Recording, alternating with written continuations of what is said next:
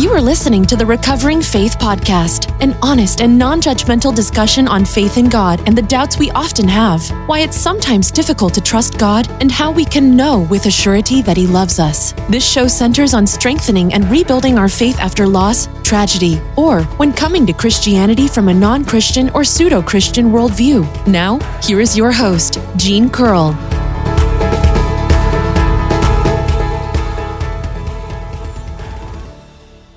Hello and welcome back to Recovering Faith. I will probably sound a little different this time because I've got a cold and I am losing my voice, so I'm going to try to make this one shorter so that I can finish the episode before I lose my voice. This is the 99th episode, and next episode I will have a guest, and so I'm looking forward to that. And for those of you who like to read my blog, I'll give you an update. I should be writing the blog again soon. For those of you who've been listening, I had cut the end of my finger off and I had to have surgery on it, and so I wasn't able to type. And so I haven't been writing the blog, but I should be writing the blog again soon. I should get the stitches out, I think this week. And in another week or so, I should be able to write the blog again. And so I'm looking forward to that, and I'm sure a lot of you are as well. And if you hear noise in the background, there's probably 40-mile-an-hour wind right now. A storm's blowing in, and so there's nothing I can do about that. So if you hear the noise, that's what it is. And so today's episode is about being a welcoming church, and I'm going to talk a little bit about a story, an experience in my life where I visited a church that was not a welcoming church. And at the time in my life when I was going to this church, it was a time in my life when I desperately needed somebody to be there for me, and they failed spectacularly. Now, I'm not going to give the name of this church, but anybody who's familiar with Pocatello, Idaho will probably be able to extrapolate which church it is. So because of that, I want to say right out front that a few years ago I went back and visited this church when I was visiting family, and the church has completely changed. It's not the same pastor, not the same leadership of the church. Even most of the congregation is different. So, and they seemed like they were a really welcoming church. They'd completely changed. So, I just don't want people to, if they figure out which church I'm talking about, I don't want them to think poorly of it because of somebody else's failings. The reason I was thinking about this topic is it's one of the things that my church talks a lot about is being a welcoming church. And as I say, the church that I'm in this story failed spectacularly. And so, anybody who knows me personally, or anybody who's been listening to my blog or listening to my podcast or reading my blog knows that for a while I was a member of the Church of Jesus Christ of Latter-day Saints, also known as the Mormons. And at this point in my life, I had just gone through a painful and dramatic breakup. My girlfriend and I, or I guess she's my fiance, we had been engaged for 2 years, and her parents didn't like me much, and they just kept trying to get us to break up, and finally they succeeded. And, there's a whole lot of stuff going on with that, and it was just not a good time in my life.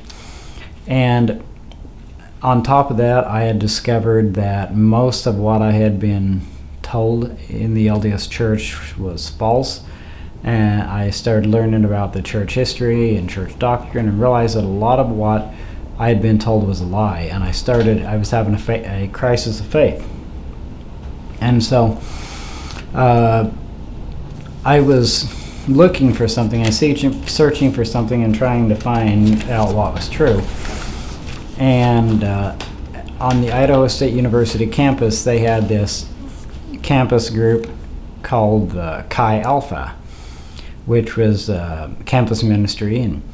And so I started I started going to this instead of going to the Mormon church. And while I was going there, I tried to have discussions with the church, with the pastor, but he never seemed to have time, and neither did anybody else. And nobody ever really had any deep doctrinal discussions with me or anything.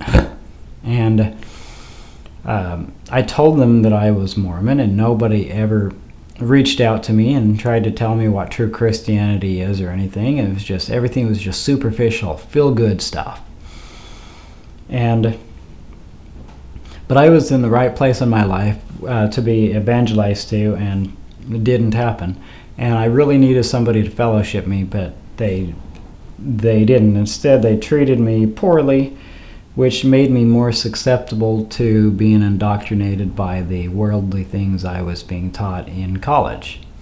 And I had several atheist professors that it was their goal to make everybody in their class doubt God. And so, since I was in the position where I was realizing that the church wasn't true, I was really searching for truth and looking for something. And I'd seen a poster for this campus group called Chi Alpha, and I decided to try it out. And when I first went there, I thought that I had found what I was looking for. And I thought it would satisfy my spiritual longing. And in truth, it probably would have had the people there acted the way they should have. But the actions of imperfect Christians caused me to leave the group eventually. And so, as I said, I told the group that I was Mormon, and I even admitted to some of them that I was doubting the church, but they never really talked to me about it, never told me even the differences between Mormonism and their faith. And the meetings were just, I say, feel good meetings and music and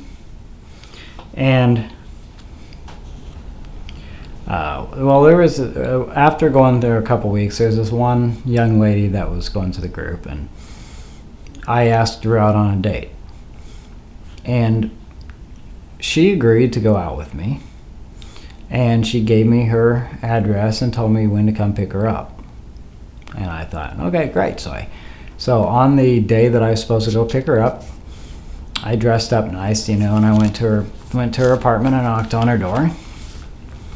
And this big hulk of a man answered the door.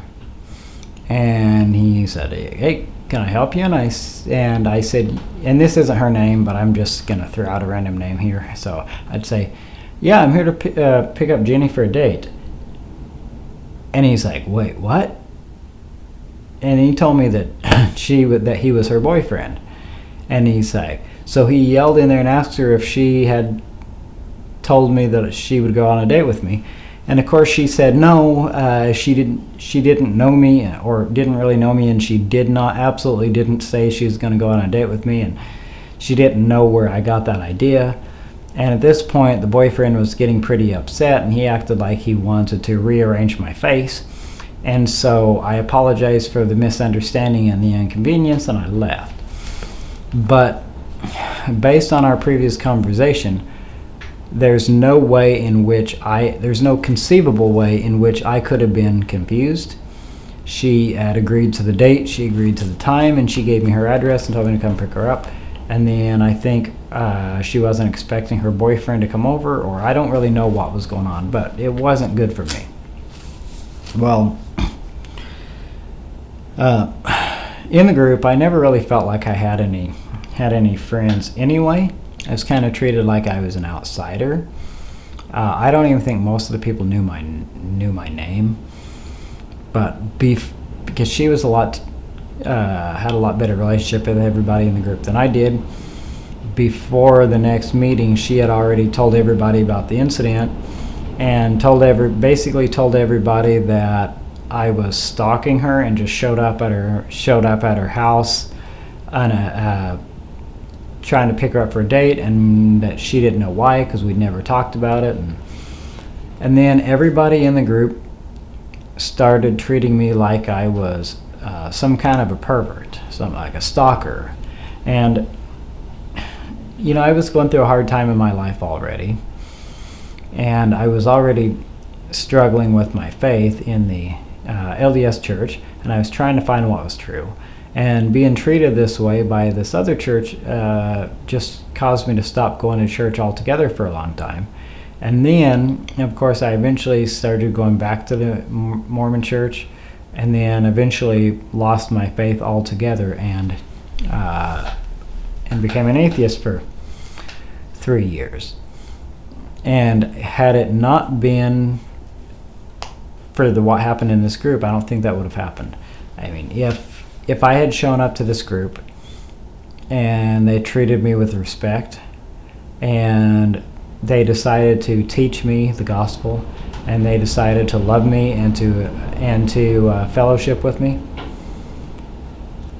I'm convinced that it would have saved me all that trouble and all that heartache, and that I wouldn't have wound up losing my faith altogether and becoming an atheist. And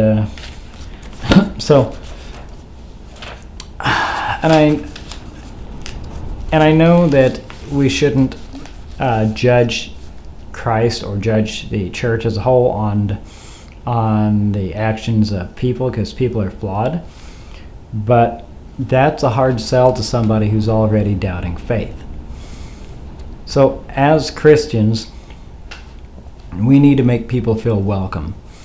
We need to treat them like they're loved, and we need to actually genuinely love people. I always try to make sure that when somebody comes to my church and visits, that they have a good experience, that they know that they're welcome there, they know that they're wanted there. I invite them to my home group Bible study. I make sure they feel welcome. In fact, I've even told new people in church that if they don't have a place to go, that they're more than welcome to have Thanksgiving with me and my family. And so it's really important to me to make sure that people know that they're welcome, not just because of the experience I went through, but that's part of it. But it's also because it's the right thing, and it's what God wants.